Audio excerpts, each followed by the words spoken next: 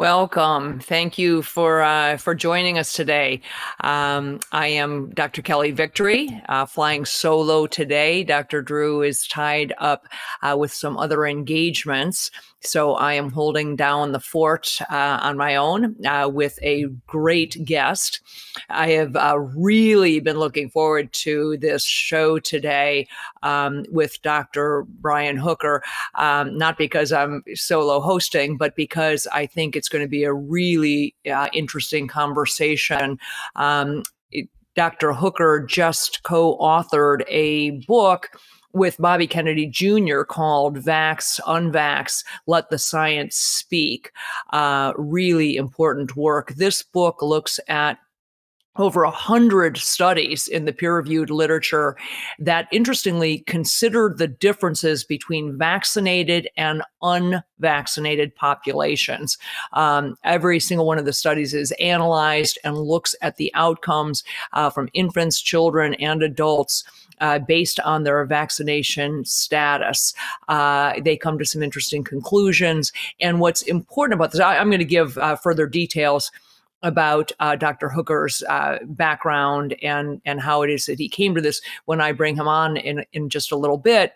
But the important thing, and the reason I was so interested in this, is because anyone who's been watching the recent shows, including last week when I was on with Dr. Joseph Freeman and Jessica Rose, and one of the things that I've really been hammering home in these last shows is that although the COVID pandemic has really shined a light on, the tragedy that we're seeing right now with the mRNA vaccines and some problems, significant problems related to the pandemic response, the obsession with control and the fallacy of masking and social distancing, all of this stuff. What is important, I think, for people to know is that this is exposing a problem that has been decades in the making. The problems with our regulatory agencies, the fraud, the corruption, the lack of scientific rigor, the conflicts of interest, the capture of our scientific journals, the co-option of physicians and physician groups, all of this long predated COVID, people. And that's what I think we need to focus on. And what I love about this book that Brian Hooker and Bobby Kennedy Jr. have put forth is that it really long predates COVID. Yes, there's a section on COVID in there, but they look at the hepatitis vaccinations and HPV vaccinations, and they really look at the lack of scientific rigor and expose and explain what it is that we haven't been doing. What are the studies that the CDC has refused to do? Why haven't they looked at these vaccinated versus unvaccinated populations with the kind of scientific rigor that Dr. Hooker and Bobby Kennedy have? So I think keep that in the back of your mind as we talk about this specific book, that the issues that we are seeing with COVID and the pandemic long predated the past 3.5 years. This pandemic has just, I think, shined a very necessary light on it. And we need to figure out how to fix this, or, just removing these mRNA vaccinations, for example, from the market will not fix the systemic problem that we have in our regulatory agencies. So we'll take a break, go to our, get the business out of the way, as it were, and then I will come back and do a proper introduction of Dr. Hooker. Our laws as it pertains to substances are draconian and bizarre. The psychopaths start this way. He was an alcoholic because of social media and pornography, PTSD, love addiction, fentanyl and heroin. Ridiculous. I'm a doctor, for sake. Where the hell do you think I learned that? I'm just saying, you go to treatment before you kill people. I am a clinician. I observe things about these chemicals. Let's just deal with what's real. We used to get these calls on Loveline all the time. Educate adolescents and to prevent and to treat. If you have trouble you can't stop and you want to help stop it, I can help. I got a lot to say. I got a lot more to say.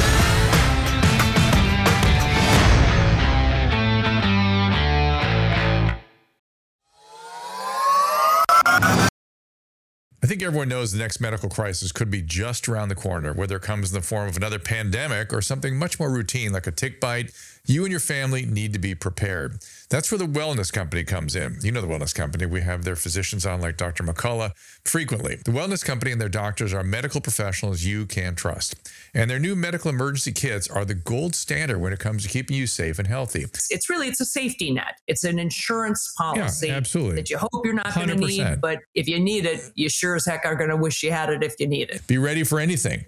This medical emergency kit contains an assortment of life-saving medications, including ivermectin, Z-Pak. The medical emergency kit provides a guidebook to aid in the safe use of all these life-saving medications.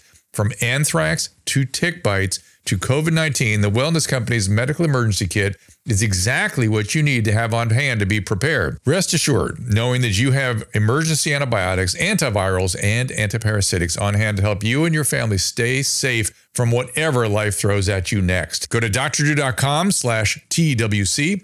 That is DRDREW.com/TWC to get 10% off today. Just click on that link. There are 3 reasons the central banks are dumping the US dollar: inflation, deficit spending, and our insurmountable national debt. The fact is, there is one asset that has withstood famine, wars, political and economic upheaval dating back to biblical times: gold.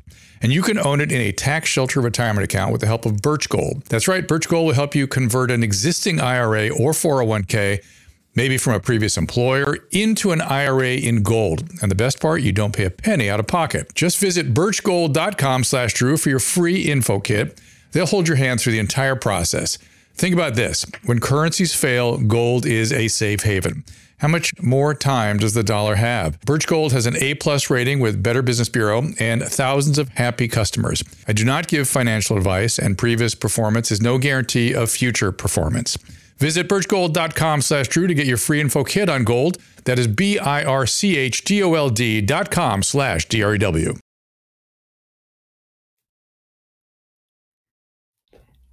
Welcome. We are going to be bringing back our guest, Dr. Brian Hooker. As I said, I've been very excited about this because Brian Hooker just co-authored a book with Bobby Kennedy Jr. that we're going to talk about in some depth. But regarding Dr. Hooker's background, he is welcome. Nice to have you.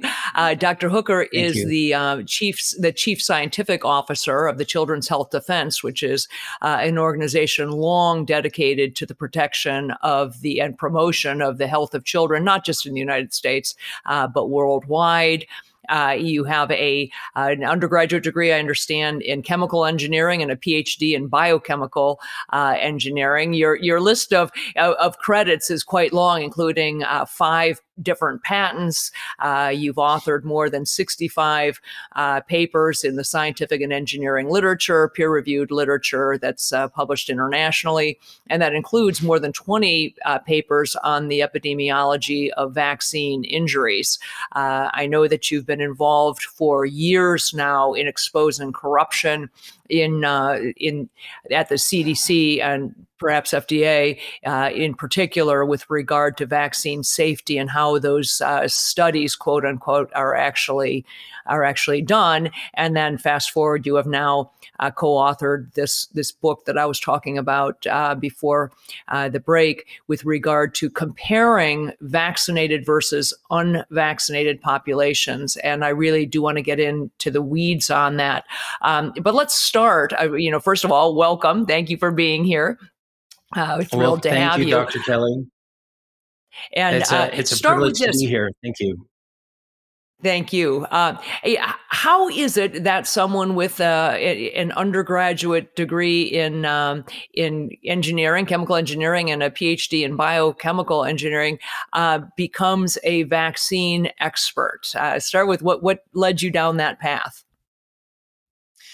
Well, actually, it started when my son, Stephen, who is now 25 years old, sustained a vaccine injury when he was about 15 months old. And on that particular day, he had an active ear infection, and he received 3 different vaccines while having an active ear infection.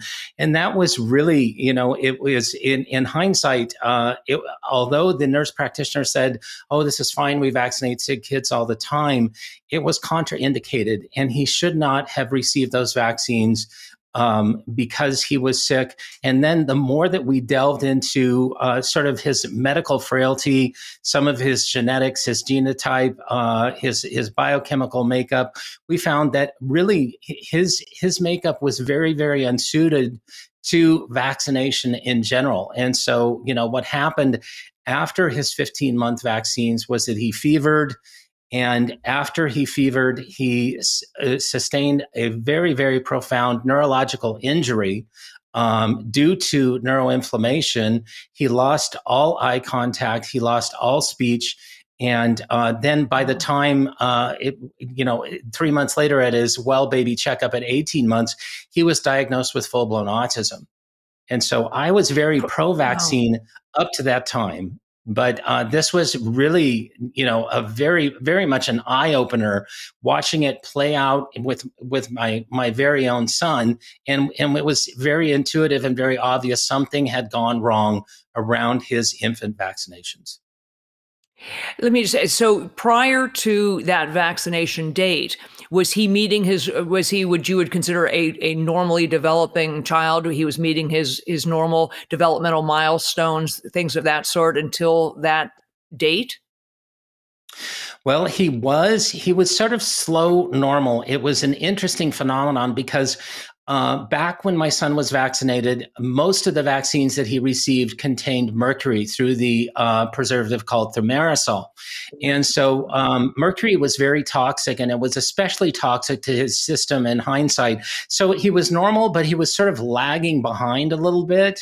He would pass his developmental milestones when we would take him into his baby checkup. But even prior to that, we really felt like there's something wrong here, and we want to get to the bottom of it because it seemed like things were progressing more slowly than, obviously what we had desired. But then what happened at 15 months was truly cataclysmic. Yeah, and I had told you before we came on, I was planning on sort of leading into an ending with your personal story, but since I asked you the question of how you got into this, I've reversed the order, and I appreciate you being willing to share your own family experience with this. What you're saying is absolutely in line with what I've heard from so many people, and I think until I started really delving into this and talking with people like Bobby Kennedy about it and others who have done a lot more research than I had, this story is the one you hear over and over again, that parents say, this child, something clearly happened that day. It wasn't subtle. It wasn't, that there was it was as if a switch flipped, that this child went from being, relatively normal or relatively normal to profoundly abnormal. And it sounds like that was your experience as well. Absolutely. Prior to his 15 months vaccinations, he was talking. He had about 10 words. He was walking after his vaccination, and after he fevered, then he refused to walk unassisted, and it was almost like he had lost some of his equilibrium. And he stopped acknowledging us. No more joint attention. And just looking away instead of looking at us directly, and it just seemed to really spiral very, very quickly after those 15-month shots. And it was unheard of at that time. The typical age for a diagnosis of autism was 42 months. And so getting an early diagnosis at 18 months was really, my wife and I were perplexed, befuddled, obviously very, very sorrowful for what had happened. And all of a sudden we were faced with this diagnosis of autism. Were the pediatricians or whoever you were seeing at the time open to the idea? Did they acknowledge that this was likely vaccine related or not? No, the pediatrician and the nurse practitioner that actually gave us the advice really had absolved vaccines from any type of harm and would not talk to us about my son's vaccine injury. It wasn't until we were referred to an integrative pediatrician when my son was 2 years of age that we got somebody to actually listen to us. And the integrative pediatrician said at the time, looked at the laboratory results, looked at some of the toxics that were coming out of my son's urine, feces, hair, when we were doing simple challenges, and said, look, your son is a very, very toxic child. No more vaccines. Oh, interesting. All right. Well, so this clearly, is the answer to the question: how is it that somebody who's an engineer becomes interested or fascinated in this particular topic and becomes an expert in it? Fast forward now and talk a little bit about way before you got into writing this book. You were involved in early 2000s and then certainly in 2000, I think it was 12 or 13, in exposing some, for lack of a better word, fraud, fraudulence, corruption, whatever, in terms of the CDC's testing or what they were doing with regard to vaccine safety testing. Talk a little bit about that and what was happening there. Absolutely. I started investigating the CDC in 2001 because they were starting to address the question of vaccines and autism. And back then, they were only looking at two real facets of a very, very complex problem. And they were looking at thimerosal, the mercury-containing preservative in vaccines and its relationship to autism. And then they were looking at the MMR vaccine and autism based on, some of the early work of Dr. Andrew Wakefield. And so I started investigating some of the answers that I was receiving from the CDC, and I've got letters behind my name. I thought I'll just pick up the phone and I'll call these CDC scientists. And I was receiving some very, very unscientific answers, sort of a brusque brush off of my concerns regarding vaccine safety. And I had done statistics throughout my research. I had done it in graduate school. I worked in a Department of Energy national laboratory. And so I knew that somebody was really trying to pull the wool over my eyes. And so I started to submit Freedom of Information Act requests to get to the bottom of what the private conversations were behind the scenes at the CDC regarding vaccines and neurodevelopmental disabilities such as autism. Well, fast forward to 2013, and over this time, I had really pounded the CDC with many, many Freedom of Information Act requests. But then all of a sudden in 2013, I received a phone call from one Dr. William Thompson, a senior epidemiologist in the Immunization Safety Office at the CDC, and it was from his private line. And Dr. Thompson really started to confess some of the fraud that I had been aware of and I had been suspecting all of these years. And Dr. Thompson really not only exposed this fraud by sharing about 10,000 pages worth of emails with me, having many, many phone conversations with me, exchanging emails time and time again, almost on a daily basis. But he also pointed me to data that I could reanalyze that basically showed that there was a strong statistically significant relationship primarily between the timing of the MMR vaccine and autism. And the two groups that really stood out in that analysis were African American males, who were 3 times as likely to get an autism diagnosis if they got the MMR on time compared to if they waited until after 36 months of age. And then also what's called isolated autism or regressive autism, like my son who regressed into autism. That group also showed a significant relationship between the timing of the MMR vaccine and autism incidents. And so the whistleblower actually, Dr. Thompson, came forward publicly with his confessions in August of 2014. I ended up publishing a paper based on those results. After the whistleblower story broke, my paper was retracted. It was very, very difficult. I was the type of child that in high school, I never got detention. So getting a retraction of a paper, and it was under the most dubious of circumstances. The journal actually never told me why the paper was retracted. So I went ahead and I republished the information, and it appeared in another journal in 2018.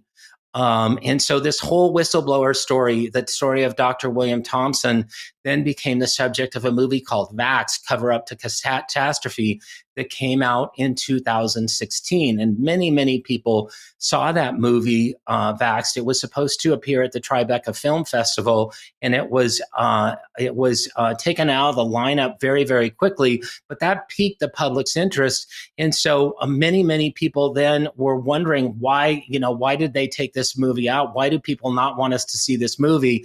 And so the CDC whistleblower story of Dr. William Thompson and myself then gained a lot of notoriety, a lot of traction through that time, through 2016 and beyond.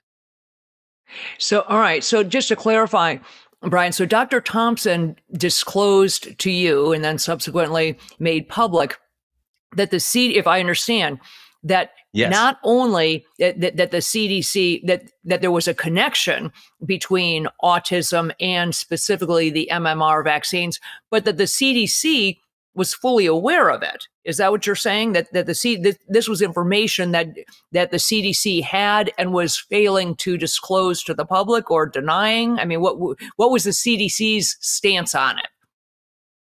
The CDC's official stance has always been vaccines do not cause autism, and you can actually visit a CDC website that says that. But as of November 7th, 2001, they had come up with a statistically significant relationship, and it had been shared with the highest levels of management at the CDC. Indeed, the director of the CDC at the time, Dr. Julie Gerberding, knew that the CDC scientist had found a relationship. And then she specifically in 2004, when the fraudulent pediatrics paper came out that had altered data in it, she participated in the cover-up herself.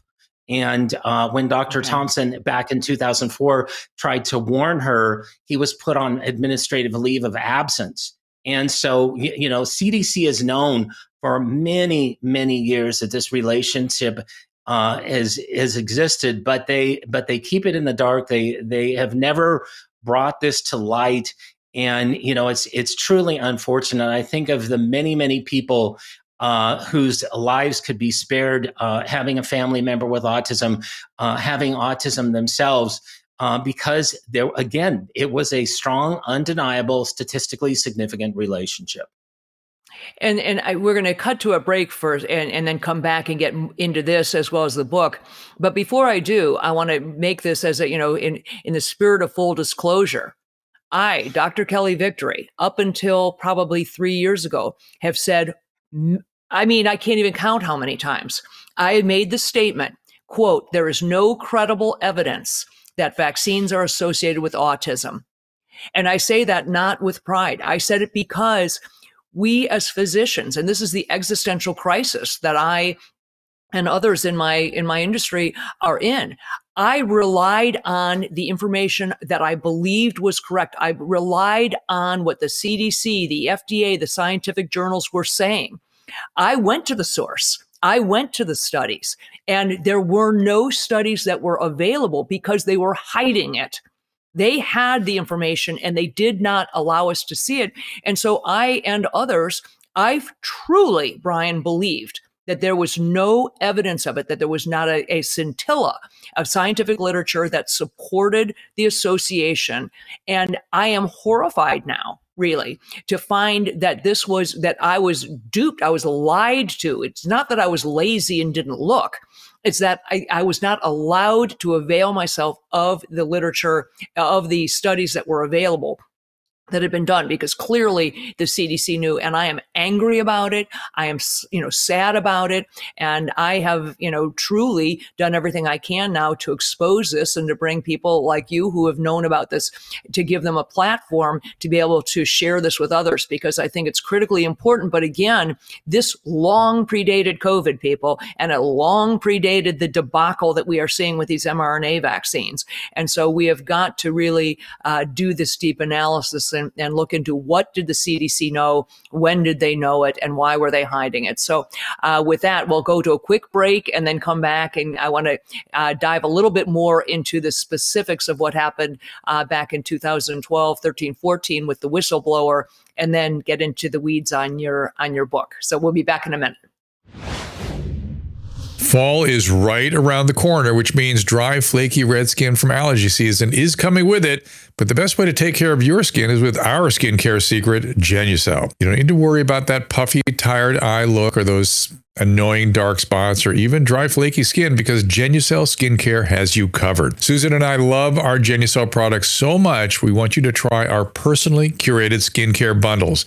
It's risk-free at Genucel.com/Drew. Genucel works so well, you can see the results in this unplanned live moment on our show when the Redness Repair Cream repaired my skin in just minutes right before your eyes. Their concentrated vitamin C serum helps keep your skin plump and hydrated. Plus, with their immediate effects, you can see astonishing results in under 12 hours. Quick, effective, and easy. Go to Genucel.com/Drew right now to try our bundles and save over 60% today.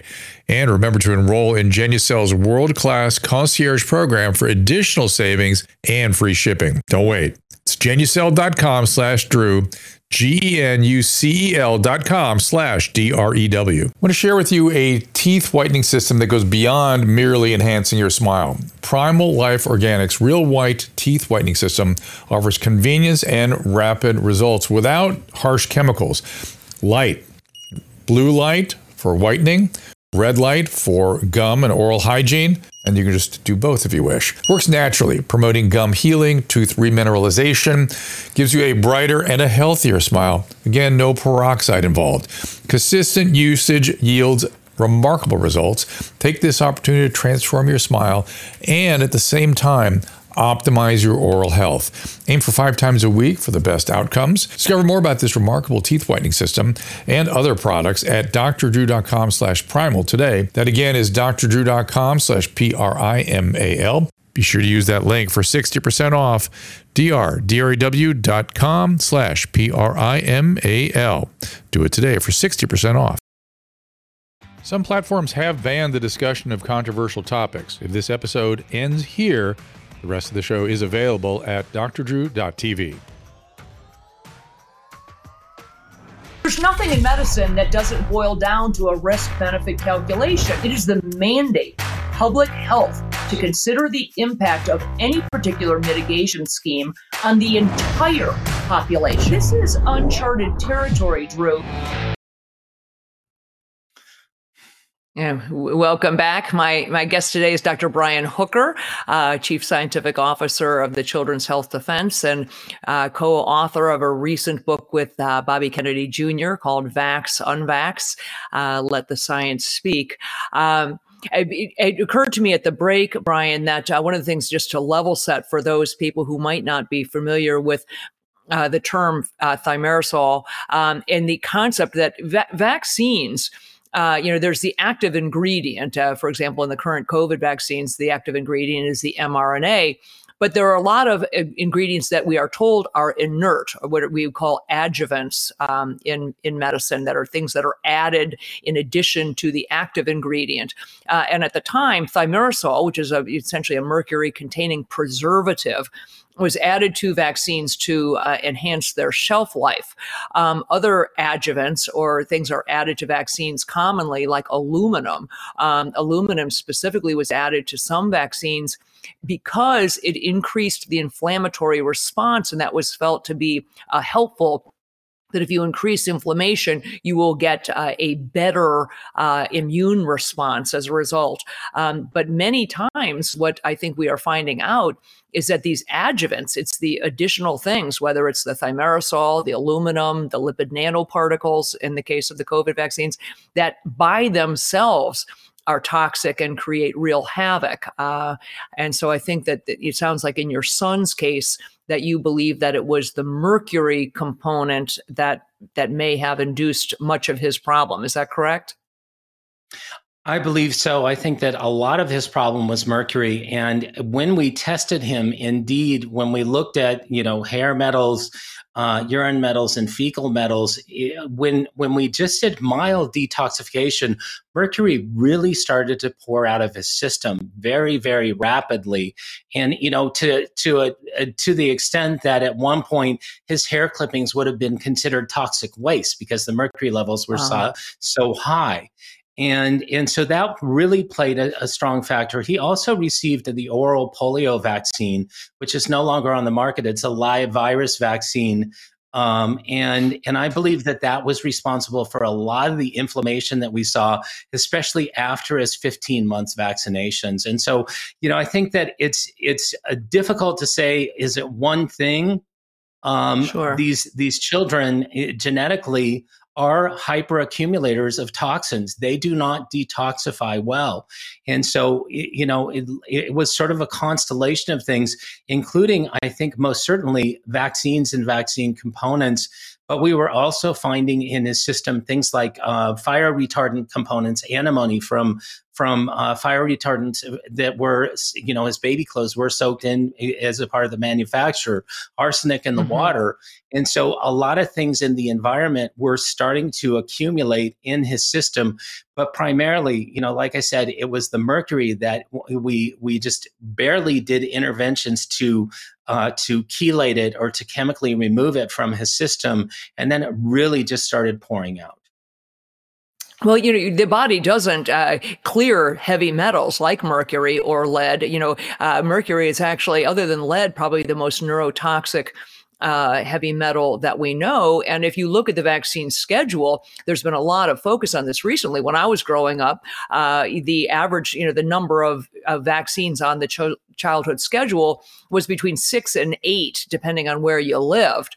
That has now burgeoned to 72. So if you give a tiny, tiny amount of a toxic material, and you're getting a total of 6 or 8 of them during your life, I'm not saying it's great, but the amount of heavy metal, for example, that you might accumulate is very different than if you're getting, dozens and dozens of them. So, and if you look at the curves of things like autism or autoimmune diseases, asthma, peanut allergies, whatever you want to look at, they go up exponentially along with this increase in the vaccination schedule. So, obviously, correlation does not mean causation, but you sure as heck, we are obligated to be looking at that as a potential cause for the increase in these conditions.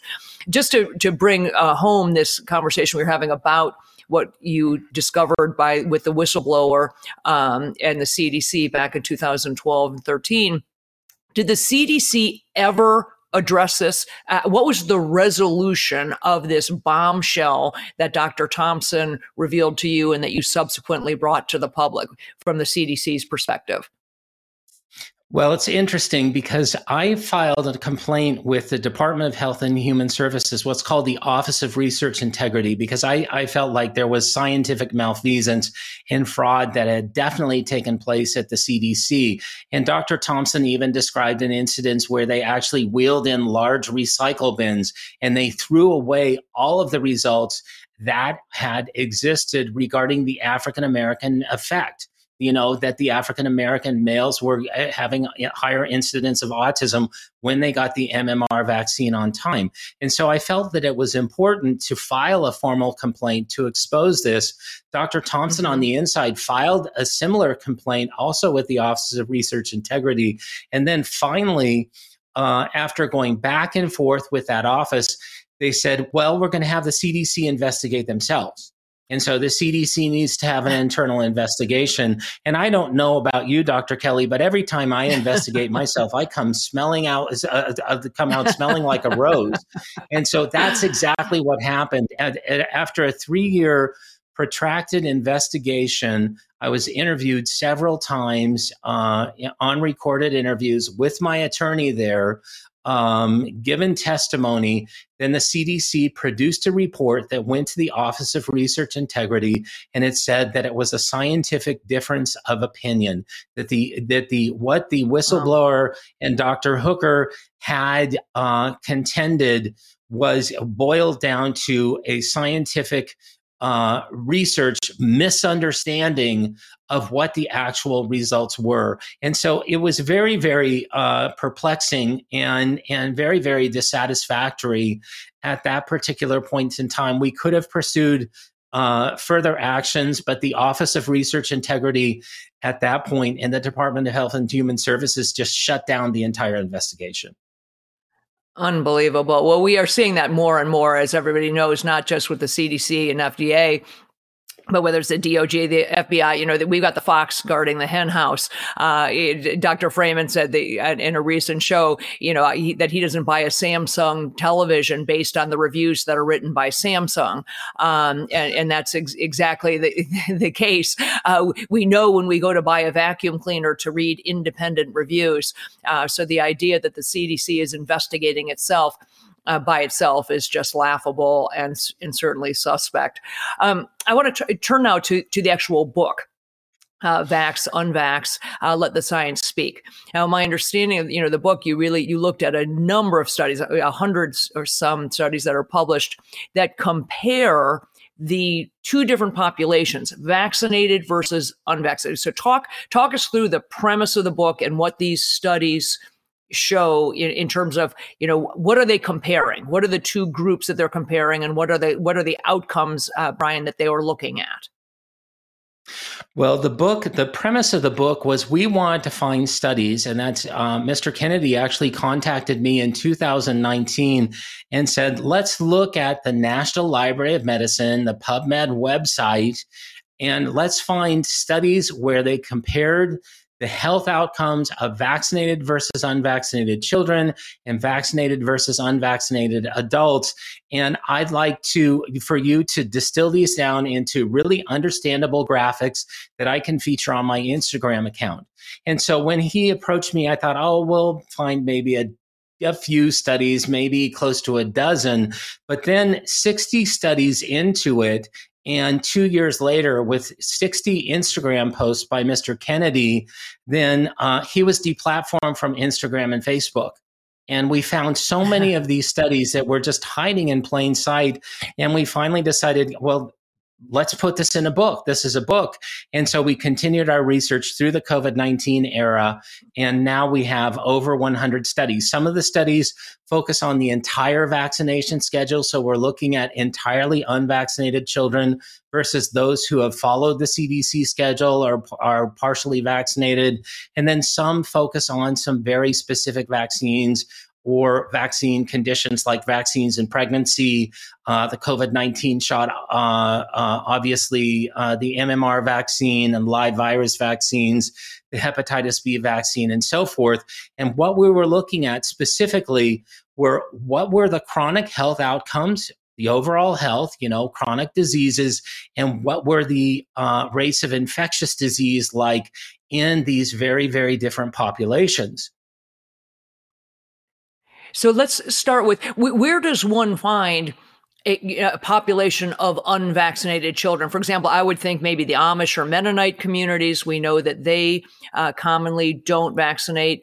Perhaps inner city or, are you talking about third world countries where they don't have access to vaccines, and therefore, where does one find a population of unvaccinated people? Well, these are among the normal population of U.S. citizens. And that would include specific groups that don't vaccinate, like the Amish. But there are groups, there are families that make health decisions and choices for their children where the children are completely unvaccinated. The CDC has their own database, their own private database called the Vaccine Safety Data Link, and it has over 10 million patients in it. It's comprised of 10 HMOs. And I would estimate, I've actually been in the database. I was one of the few researchers that was allowed in before access was completely shut down. I was in the database, and I estimate that there are at least 10,000 unvaccinated individuals in that database. So you find these individuals among society. They're not necessarily in specific religious sects or different types of groups. Okay. But they're ones that they have made medical choices not to vaccinate. And so it does, in some of the studies, they turn to a survey of homeschool students and homeschool parents. Some, like studies that I've completed myself, we looked at medical records from pediatricians in medical offices where they allowed unvaccinated patients, unvaccinated children within their practices. And so they were essentially, this group of individuals is really hiding in plain sight. And much like the research studies that really started to come out in earnest those comparing the entire vaccination schedule in 2017 have shown a real difference in chronic health outcomes, and then also different rates of infections between vaccinated and unvaccinated children, as well as vaccinated and unvaccinated adults. So when you talk about different rates of infection, Brian, are you talking specifically about different rates of infection from the thing for which they are being vaccinated?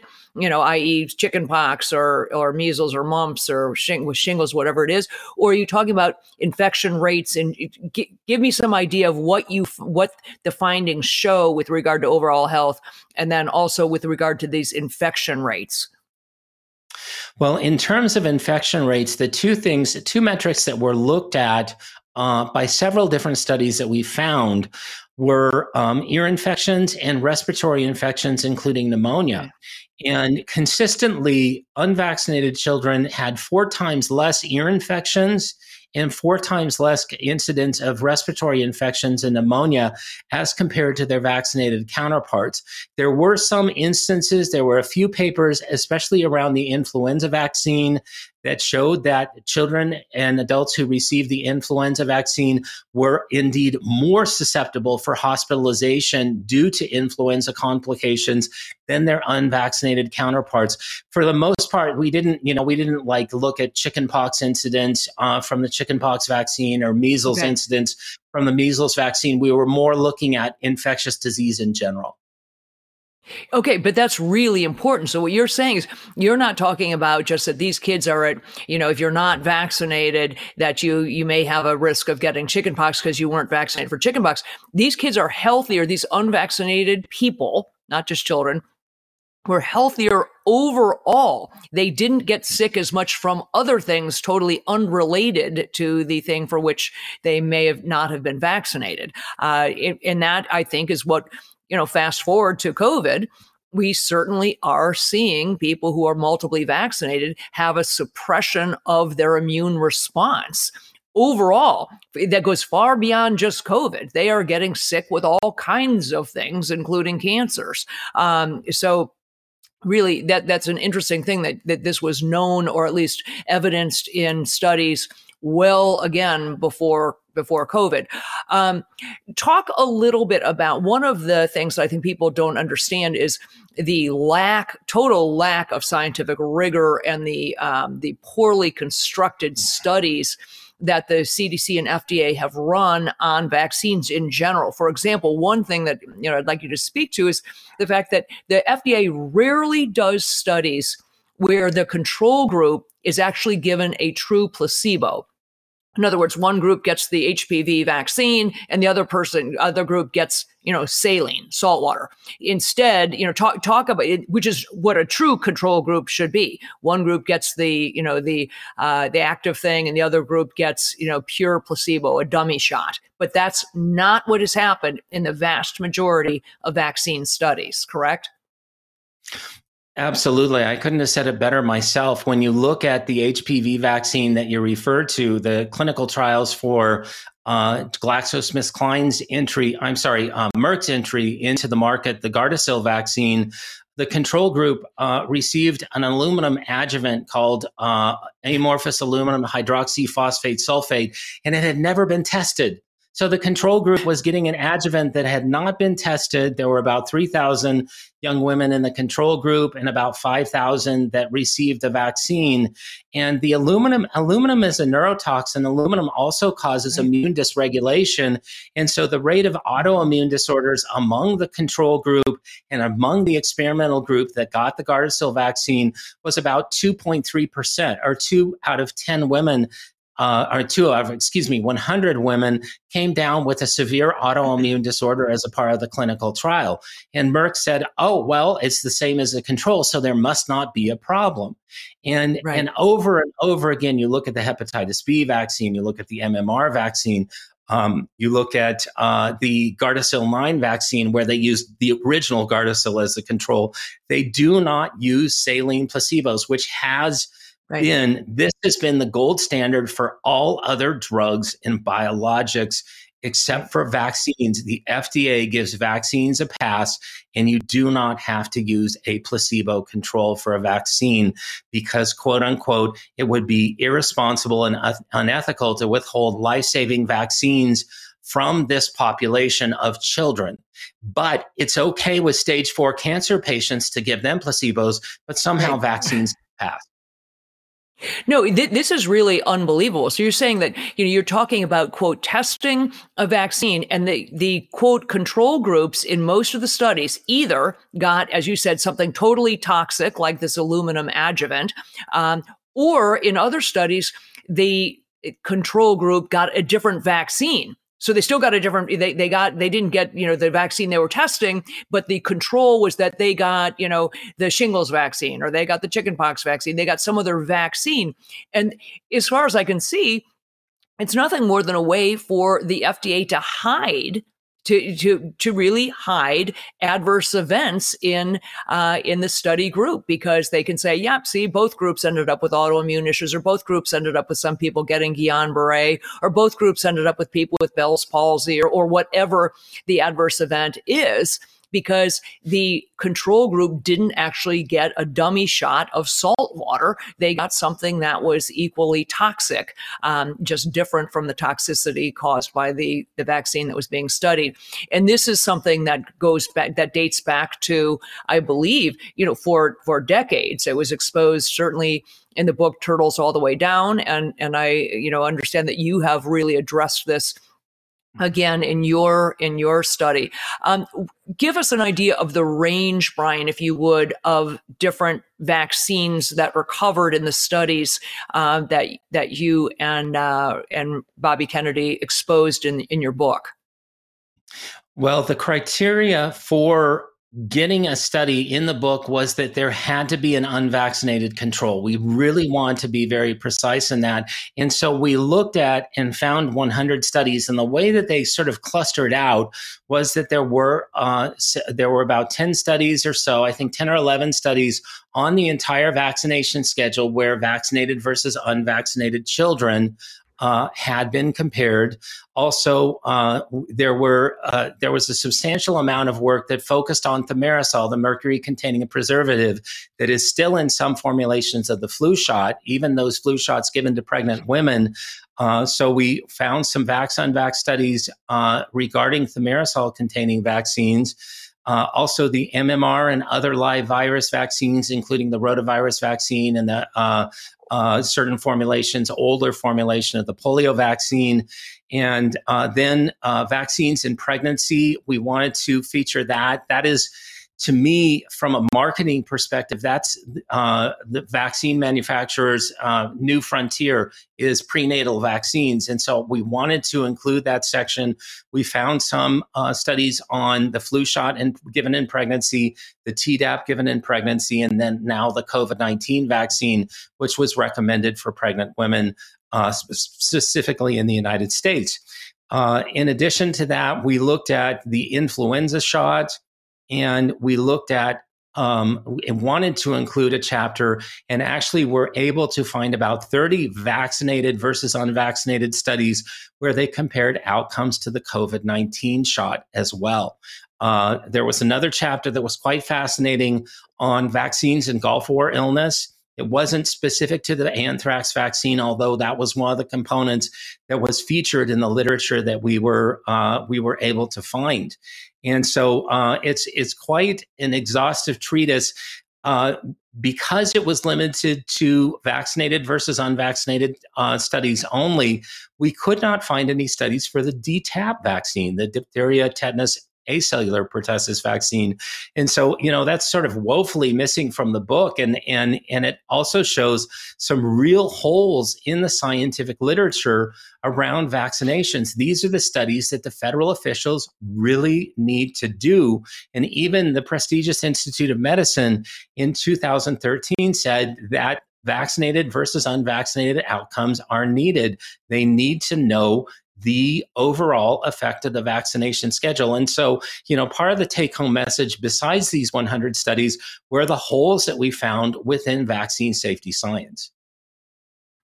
One of the things that occurs to me Brian, despite what we have seen during the COVID debacle, and that we've been fed this idea that these are safe and effective vaccines, despite the fact that they have no safety data and they don't stop you from contracting the disease for which they were developed. A vaccine prior to COVID was intended to stop you from contracting the illness. And the line that we were certainly led and that we learned in medical school was that vaccines are one of the great public health successes. We have eradicated polio, significantly decreased its the incidence. We have fundamentally decreased the problems from things like measles, mumps, rubella, those sorts of things. It now is becoming more and more clear that that is not the case, that the incidence of polio, for example, was precipitously declining well prior to the rollout of the mass rollout of polio vaccines, and that the vaccination likely had very little to do with the significant decrease in polio. When you look at these different populations, vaccinated versus unvaccinated, did you see in any of the studies that the unvaccinated populations were suffering from significant outbreaks or incidents of these various diseases for which they were not vaccinated? In other words, do unvaccinated populations end up with measles, mumps, polio, rubella, chickenpox, or not?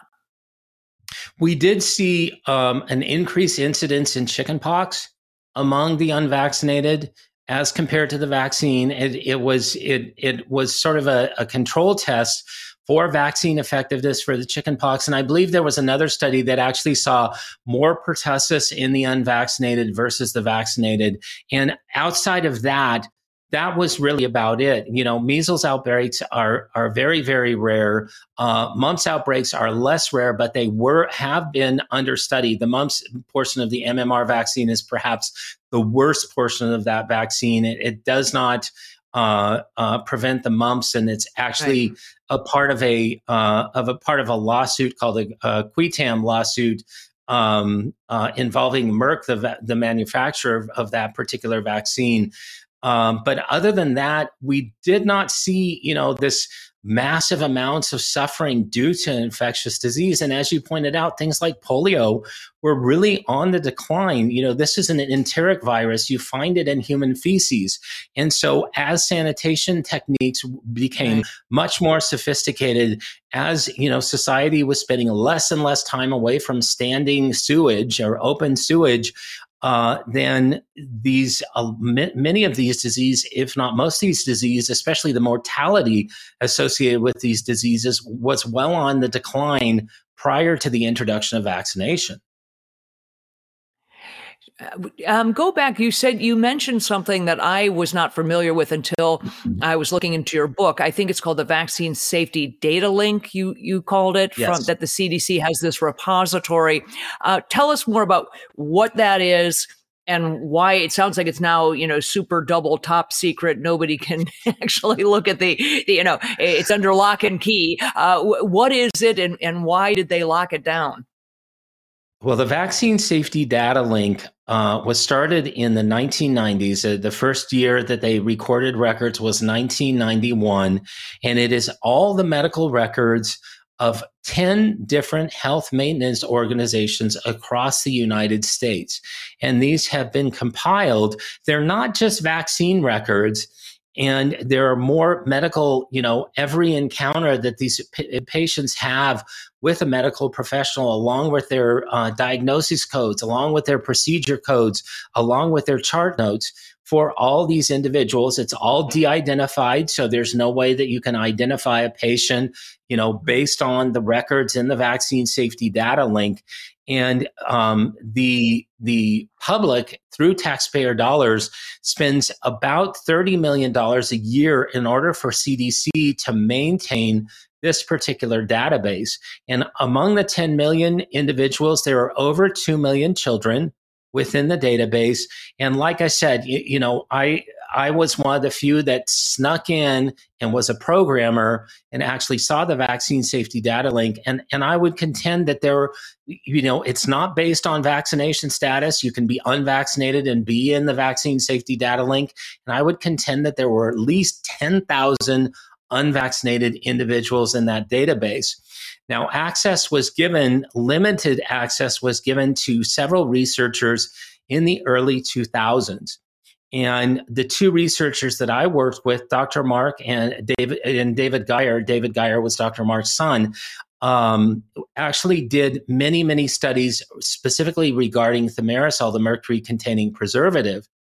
And what we found when we were in the vaccine safety data link was that, sure enough, neurological difficulties follow mercury poisoning. So if you inject mercury into somebody, then we see neurological problems, learning delays, speech delays, tics, ADD, ADHD, autism, all were related to thimerosal containing vaccines. And then after several papers were published, the CDC decided that they did not like the results that the Geyers and I were publishing. And so we were summarily kicked out of the vaccine safety data link. And even the effort to get into the vaccine safety data link, it actually took congressional intervention for the Geyers to get this access. But when we were kicked out, it was like the door slammed shut. And now that is a data repository for CDC employees and I believe other federal employees only. Wow. So it would, has anyone actually, and if anybody could do it, it would be Bobby Kennedy. Has anybody filed a FOIA, request on this? I mean, it seems to me that that's data that should be available for scientific review. I mean, where does that stand? I personally have filed 3 separate FOIA requests to get the vaccine safety data link data. The first time I filed a FOIA request, the CDC replied that they could not give me the information without identifying the personal information of the patients within the vaccine safety data link. Now that I've been in that, I know that's ludicrous. That is right. Absolutely a non-truth.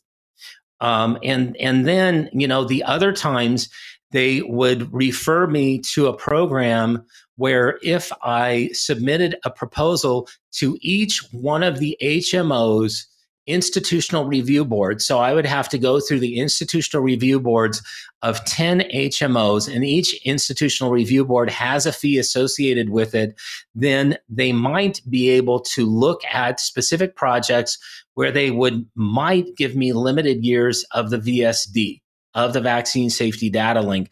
But really, what it's amounted to, Dr. Kelly, is it's sort of a 20-year plan to nowhere.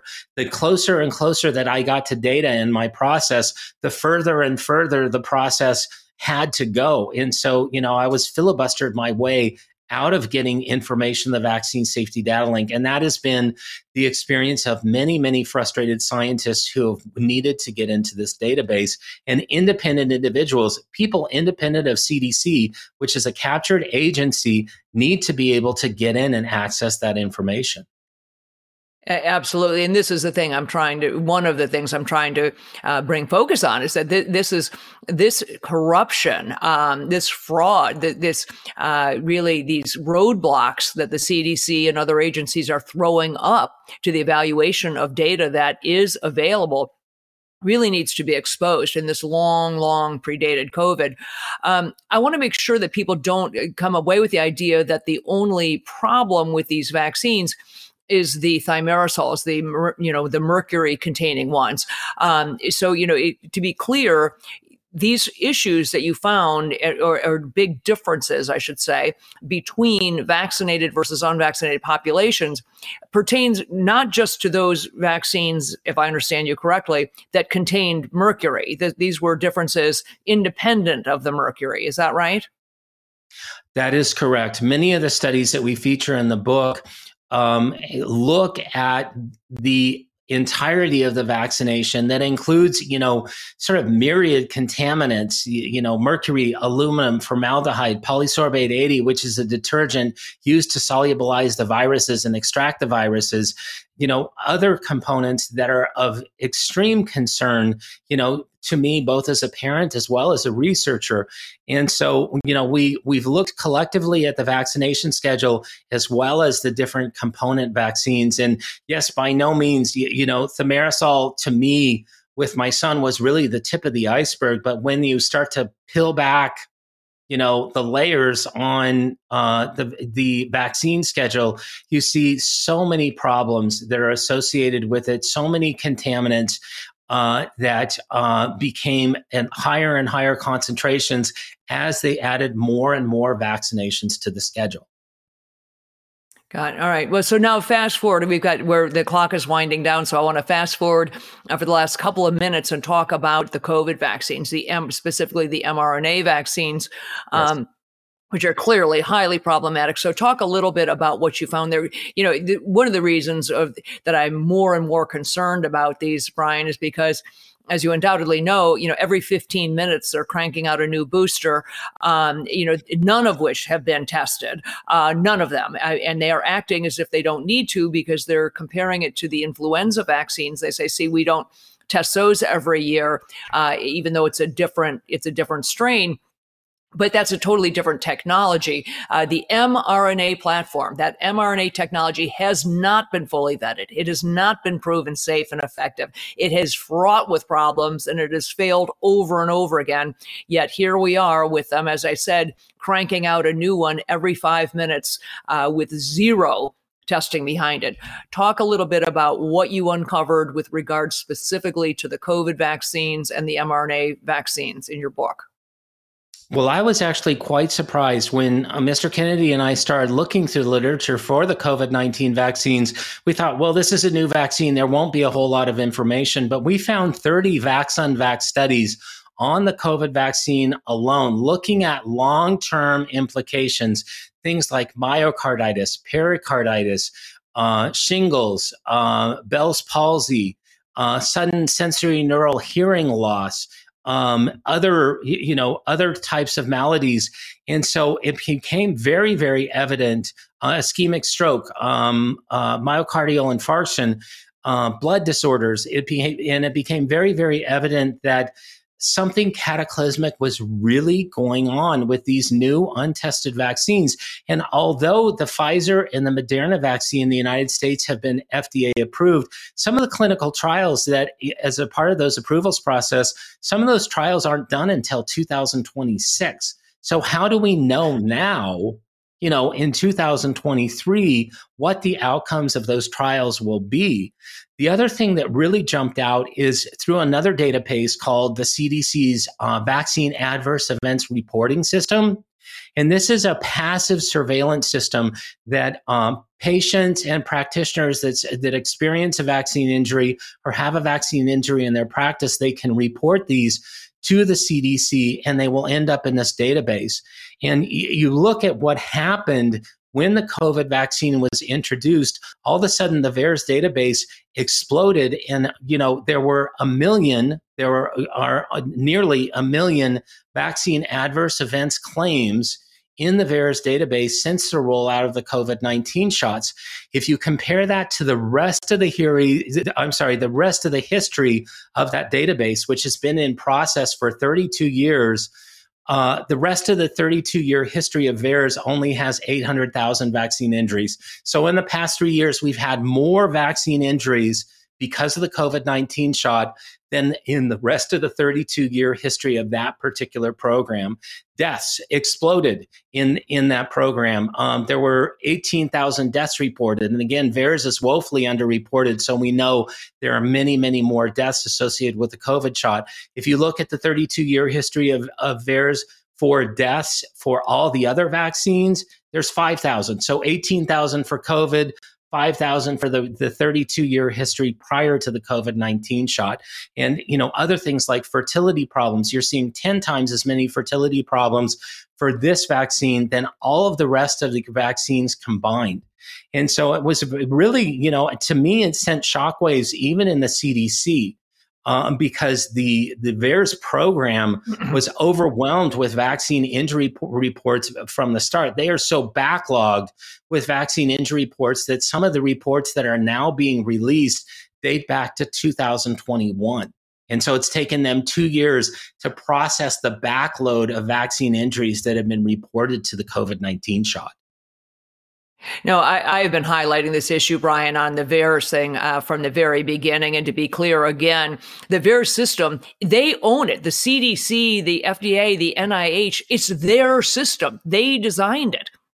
It's not like a bunch of rogue scientists designed this thing and the CDC doesn't want to own it. It is their system, and they have abdicated their responsibility to look at it.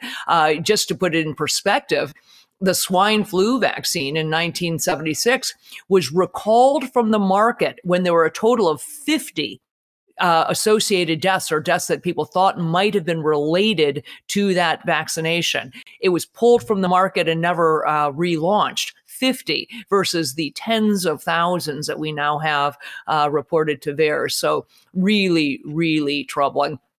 And again, this is stuff that long predated COVID. I have huge concerns about these vaccines and what we're seeing, and the fact that they are continuing to call them safe and effective. We are continuing to make the current vaccines for COVID are only available under emergency use authorization. As of today, there still is not a single FDA approved injection for COVID, yet they are pushing them on the public and even talking about requiring them in some places. Which I just think is unconscionable. Before I let you go, you've been very generous with your time. Are there anything else that I didn't hit on in the book that you think, wow, you missed this big bombshell? Is there anything else in the book that people should know about as a teaser? Absolutely. I really would like to focus on the chapter on vaccines and pregnancy.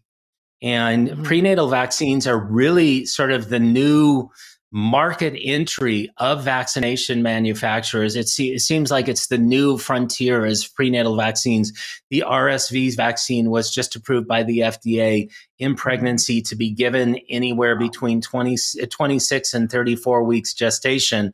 And so that's added on to multiple COVID-19 vaccines that are recommended during pregnancy. Some women got as many as 2 COVID shots plus a booster, all during that gestational period, plus a flu shot, plus the Tdap vaccine. And then, like I said before, the flu shots could contain, if they come from multi-dose vials, they contain mercury. If you get it the same day as the Tdap, then you get mercury and aluminum together, which have synergistic toxicity.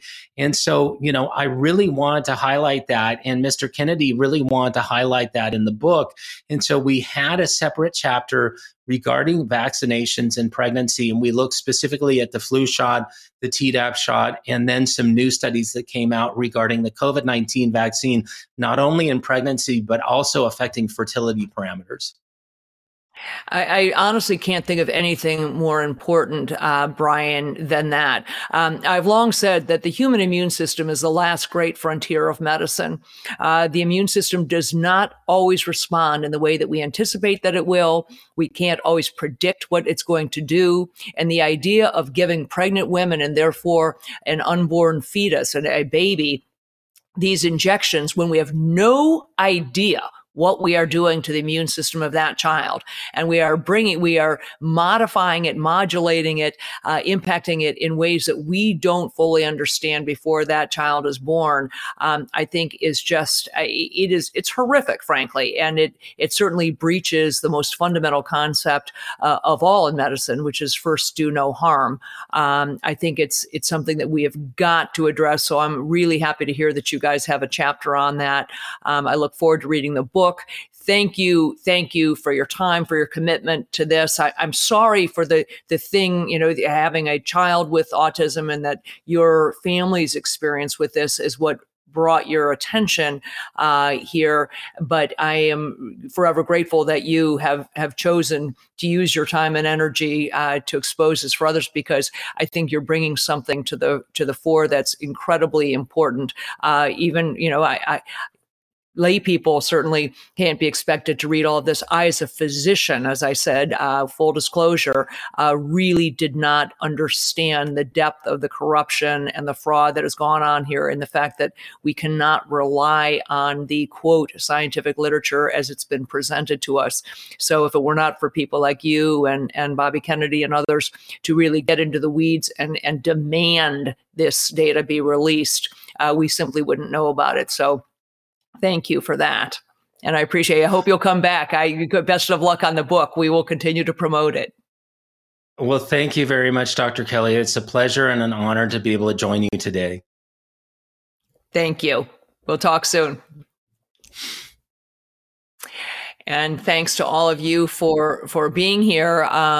We've got, and before I forget, by the way, great conversation with him. I'm so happy that I was able to do this. Before I forget, however, my true heartfelt gratitude to folks who have sent well wishes and prayers and good thoughts since my recent diagnosis of breast cancer. I am doing well. I'm recovering from surgery and now in my second week of radiation. So I truly appreciate the thoughts and prayers. Keep them coming. I am a firm believer that is what is going to allow me to crush this like a bug. So I'm not going anywhere anytime soon. I've got lots of work to do. Caleb, if you show our upcoming schedule tomorrow, I'm back tomorrow with Drew. He will be back in his usual seat. We've got John Phillips, host of the John Phillips Show on KABC out of Los Angeles. For 18 months, I was the daily voice of the Doctor Hour on that show in the first year and a half of the pandemic. So I'll be back with my buddy John Phillips. Then Drew has Candace Owens coming, and then I'll be back the following week with my friend Pierre Corey for an update. He has been a true champion during this entire pandemic, so it'll be great to catch up with him. Take care. Thank you for being with us, and I will see you again tomorrow. Ask Dr. Drew is produced by Caleb Nation and Susan Pinsky. As a reminder, the discussions here are not a substitute for medical care, diagnosis, or treatment. This show is intended for educational and informational purposes only. I am a licensed physician, but I am not a replacement for your personal doctor, and I am not practicing medicine here. Always remember that our understanding of medicine and science is constantly evolving. Though my opinion is based on the information that is available to me today, some of the contents of this show could be outdated in the future. Be sure to check with trusted resources in case any of the information has been updated since this was published. If you or someone you know is in immediate danger, don't call me, call 911.